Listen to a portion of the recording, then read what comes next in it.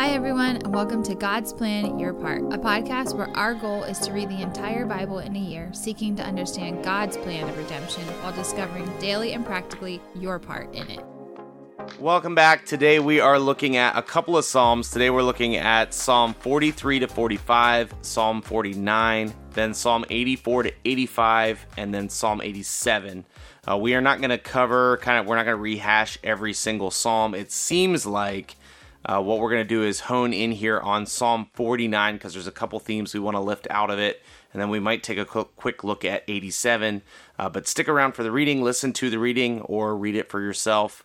The Psalms are really interesting. They have a unique way of revealing things to you, so I invite you to check those out. So, Jenny, you were the one that was kind of drawn most to Psalm 49. Mm-hmm. I'd love to hear you talk a little bit about why we want to spend time talking about this thing. Well, when I was reading through it, I definitely noticed there were a lot of Ecclesiastes vibes in it. I felt like as I was reading, I'm like, oh, this seems like it's kind of misplaced in the Psalms because there's so much of it that talks about how what you have and who you think you are on this side of heaven, like it doesn't have any meaning after you die. Like once you're gone, all your things stay here. All of your accomplishments don't necessarily mean much.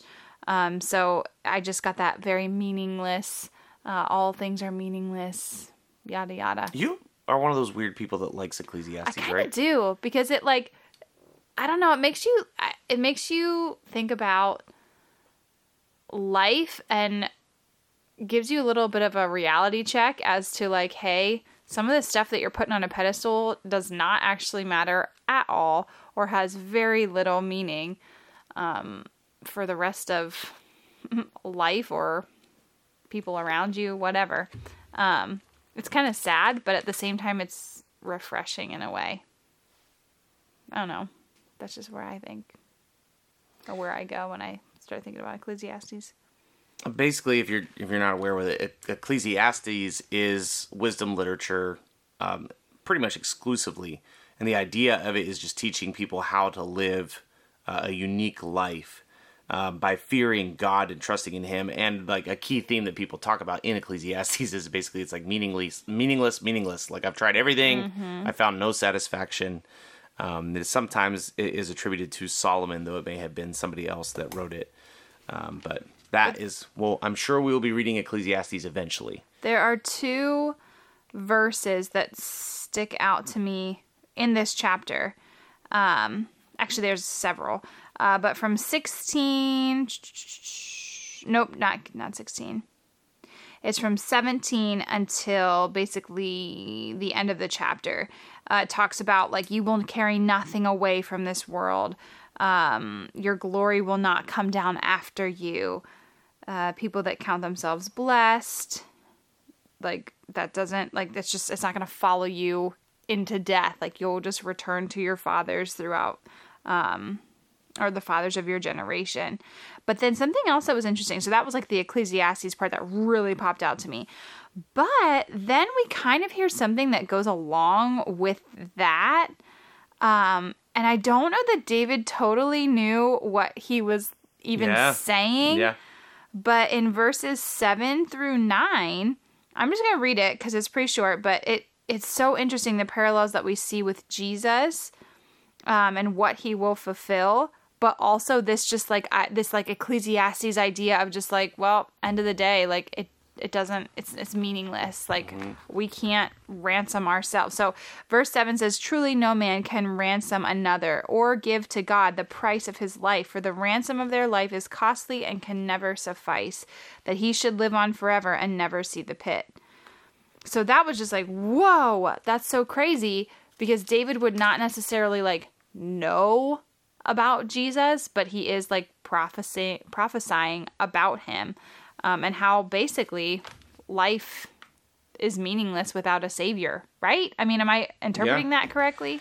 Yeah, basically he says, nobody can give their life to save you. You're accountable for your own life. Mm-hmm. What's interesting, and initially when you were interested in that passage, I was well, Jesus gave his life for us. That's at the center of our faith. And that is why it's important that we believe that Jesus is not just any old person. He's 100% God and he's 100% man, existing at the same time. So David is correct. Any old person cannot ransom you with their lives, but Jesus is not any old person. That's why God chose to sacrifice himself as his only son so that we could have eternity with him. And speaking of eternity with him, that idea of final judgment is very clear here in Psalm 39. This says, let's look at verse 13. This is the path of those who have foolish confidence, yet after those people approve their boasts. Like sheep they are appointed for Sheol. Death shall be their shepherd, and the upright shall rule over them in the morning. Their form shall be consumed in Sheol with no place to dwell. But God will ransom my soul from the power of Sheol, for he will receive me. There is like a popular idea that we should be uncertain about judgment and hell. Like, we don't really know much about it. It's kind of like, Jesus didn't talk much about it, which is crazy. Jesus talked about hell more than anybody in the Bible. Here we have David, this is super old literature, talking about Sheol. Sheol would have been this ancient Jewish idea of hell, basically like eternal separation from God. The Jews would have also had this concept of the bosom of Abraham, basically like going to live with your fathers with Abraham is our concept of heaven. And so the Bible is full of this concept of final judgment and this idea that you will have to give account for your life. And you will ultimately spend eternity separated from God in hell or forever with God in heaven. So it's dangerous to pretend like we don't really know what the Bible says about this, because I think the Bible's pretty clear about it, and it is something to be aware of. I know it's not really popular anymore. Like I guess we make jokes about like in the 80s and 90s of how it was like fire and brimstone, and like you got to be afraid.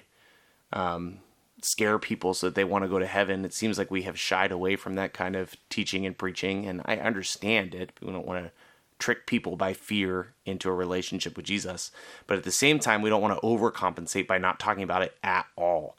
David is basically saying everything in this life is meaningless. Like, why do you want to pursue all these fleeting things? You should pursue a righteous life before God so that you can spend eternity with him. That is the most rewarding thing. So I think one of the things that can be at the center of this psalm, or maybe like a helpful thing to keep in mind, there's this concept, it's called memento mori. Memento mori basically means like remember that you will die. And we have this tendency, I think, as humans, probably also as humans that live in pretty affluent societies at times, to think that we're like going to live forever and we can just like pile up all these experiences and treasures and wonderful things. And yet at any moment, our lives could be taken from us and we would be, judged in that moment. So memento mori for me, probably I would encourage for all of us, is just to remember that you have one life to live, and it is wildly important to live it well and to God's glory, which I think this psalm is kind of encouraging us, like, hey, don't be jealous of what everybody has. Stay focused on God and honoring him, because ultimately you will die. I know that's not like an exciting, happy takeaway, but it is something to keep in mind. I always had a professor that said, how's your dash? If you look at a tombstone, they usually have the date of your birth and the date of your death, and there's a dash in between the two. And I always had a prof in, I guess it was my graduate courses, that would always ask, okay, so how's your dash these days? And it's just like, I think, again, that reality check that we were talking about earlier, like, hey, how are you serving the Lord in this like small fraction of time of eternity, like the grand scheme of all things? And how's that dash going? And I think this chapter specifically in 49 really speaks to that, because it just reminds you of how small of a time this is and how we don't take any of the stuff with us, the accomplishments, things, whatever, that we just pile up for ourselves. So I always think about that. So really that is going to be your part for the day. I think the takeaway is like really be mindful of how you live your life. the decisions that you make, the way that you use the things that God has given to you. Kind of as a final extra credit thing, we did look at Psalm 87. I want you guys to notice that in Psalm 87, something really interesting happens. Basically, the psalmist is praising the city of God, Zion. But then, when he talks about the cities that will be impacted from Zion, he mentions Rahab, Babylon, Philistia, Tyre, and Cush, which might seem like not a big deal on the surface until you realize that all of these are non-Israelite cities. In fact, Philistia would be like an enemy city. Probably all of these are enemy cities. But what's interesting about that is the only reason that these, far from God, pagan, Gentile cities would be calling Zion blessed would be if the Gentiles had a way to be brought into God's plans and purposes. We know from walking through all of Scripture that we do see Gentiles consistently being invited in. That's not an exclusively New Testament concept. But the person writing this psalm is looking forward to a day when all these cities that are currently far from God will bless God, which means that the gospel is a message for the entire world. And we look forward to the day when every nation in the entire world is worshiping the one true God. So hopefully you got something out of the Psalms today. Go listen to them for yourself. We'll see you again tomorrow. Thanks so much for listening to our take today. Before we get into the reading, if we could just ask you one thing. If you've been enjoying the podcast, if you could subscribe to us and then leave a rating and review. We'd love to hear from you, and every rating we get helps us reach more people. Ultimately, we're just trying to reach people with the truth of God's word, and your review will help us do that. So thanks so much for being invested in the podcast. Here's the reading for today. Psalm chapter 43 to 45. Vindicate me, O God, and defend my cause against ungodly people. From the deceitful and unjust man, deliver me. For you are the God in whom I take refuge. Why have you rejected me? Why do I go about mourning because of the oppression of the enemy? Send out your light and your truth. Let them lead me. Let them bring me to your holy hill and to your dwelling. Then I will go to the altar of God, to God my exceeding joy. And I will praise you with the lyre, O God, my God. Why are you cast down, O my soul? And why are you in turmoil against me? Hope in God, for I shall again praise him, my salvation and my God. O God, we have heard with our ears, our fathers have told us, what deeds you performed in their days, in the days of old. You with your own hand drove out the nations, but them you planted. You afflicted the peoples, but them you set free. For not by their own sword did they win the land, nor did their own arm save them, but your right hand and your arm and the light of your face, for you delighted in them. You are my king, O God. Ordain salvation for Jacob. Through you we push down our foes. Through your name we tread down those who rise up against us. For not in my bow do I trust, nor can my sword save me. But you have saved us from our foes, and have put to shame those who hate us. In God we have boasted continually, and we will give thanks to your name forever. But you have rejected us and disgraced us, and have not gone out with our armies. You have made us turn back from the foe, and those who hate us have gotten spoil. You have made us like sheep for slaughter, and have scattered us among the nations. You have sold your people for a trifle, demanding no high price for them. You have made us the taunt of our neighbors, the derision and scorn of those around us. You have made us a byword among the nations, a laughingstock among the peoples. All day long my disgrace is before me, and shame has covered my face. At the sound of the taunter and reviler, at the sight of the enemy and the avenger, all of this has come upon us, though we have not forgotten you, and we have not been false to your covenant. Our heart has not turned back, nor have our steps departed from your way. Yet you have broken us in the place of jackals, and have covered us with the shadow of death. If we had forgotten the name of our God, or spread out our hands to a foreign god, would not God discover this? For he knows the secrets of the heart. Yet for your sake we are killed all the day long. We are regarded as sheep to be slaughtered. Awake! Why are you sleeping, O Lord? Rouse yourself. Do not reject us forever. Why do you hide your face? Why do you forget our affliction and oppression? For our soul is bowed down to the dust. Our belly clings to the ground. Rise up. Come to our help. Redeem us for the sake of your steadfast love. My heart overflows with a pleasing theme. I address my verses to the king. My tongue is like a pen of a ready scribe. You are the most handsome of the sons of men. Grace is poured upon your lips. Therefore, God has blessed you forever. Gird your sword on your thigh, O mighty one, in your splendor and majesty. In your majesty, ride out victoriously for the cause of truth and meekness and righteousness. Let your right hand teach you awesome deeds. Your arrows are sharp in the heart of the king's enemies. The people fall before you. Your throne, O God, is forever and ever. The scepter of your kingdom is a scepter of uprightness. You have loved righteousness and hated wickedness. Therefore God, your God, has anointed you with the oil of gladness beyond your companions. Your robes are all fragrant with myrrh and aloe and cassia. From ivory palaces, stringed instruments make you glad. Daughters of kings are among your ladies of honor. At your right hand stands the queen in the gold of Ophir. Hear, O daughter, and consider and incline your ear. Forget your people and your father's house, and the king will desire your beauty. Since he is your Lord, bow to him. The people of Tyre will seek your favor with gifts, the richest of the people. All glorious is the princess in her chamber, with robes interwoven with gold. In many colored robes she is led to the king, with her virgin companions following behind her. With joy and gladness they are led along as they enter the palace of the king. In place of your fathers shall be your sons. You will make them princes in all the earth.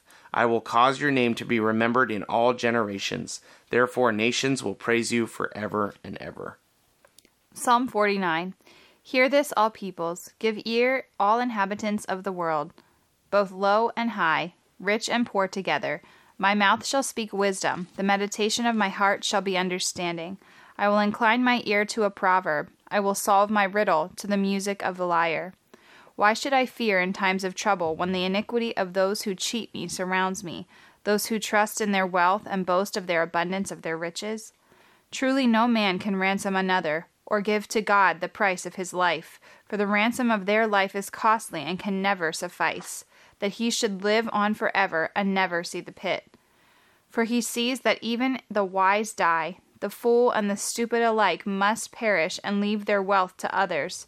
Their graves are their homes forever, their dwelling places to all generations, though they called lands by their own names. Man in his pomp will not remain. He is like the beasts that perish. This is the path of those who have foolish confidence, yet after them people approve of their boasts. Like sheep they are appointed for Sheol. Death shall be their shepherd, and the upright shall rule over them in the morning. Their form shall be consumed in Sheol, with no place to dwell. But God will ransom my soul from the power of Sheol, for he will receive me. Be not afraid when a man becomes rich, when the glory of his house increases. For when he dies, he will carry nothing away. His glory will not go down after him. For though, while he lives, he counts himself blessed, and though you get praise when you do well for yourself, his soul will go to the generation of his fathers, who will never again see light.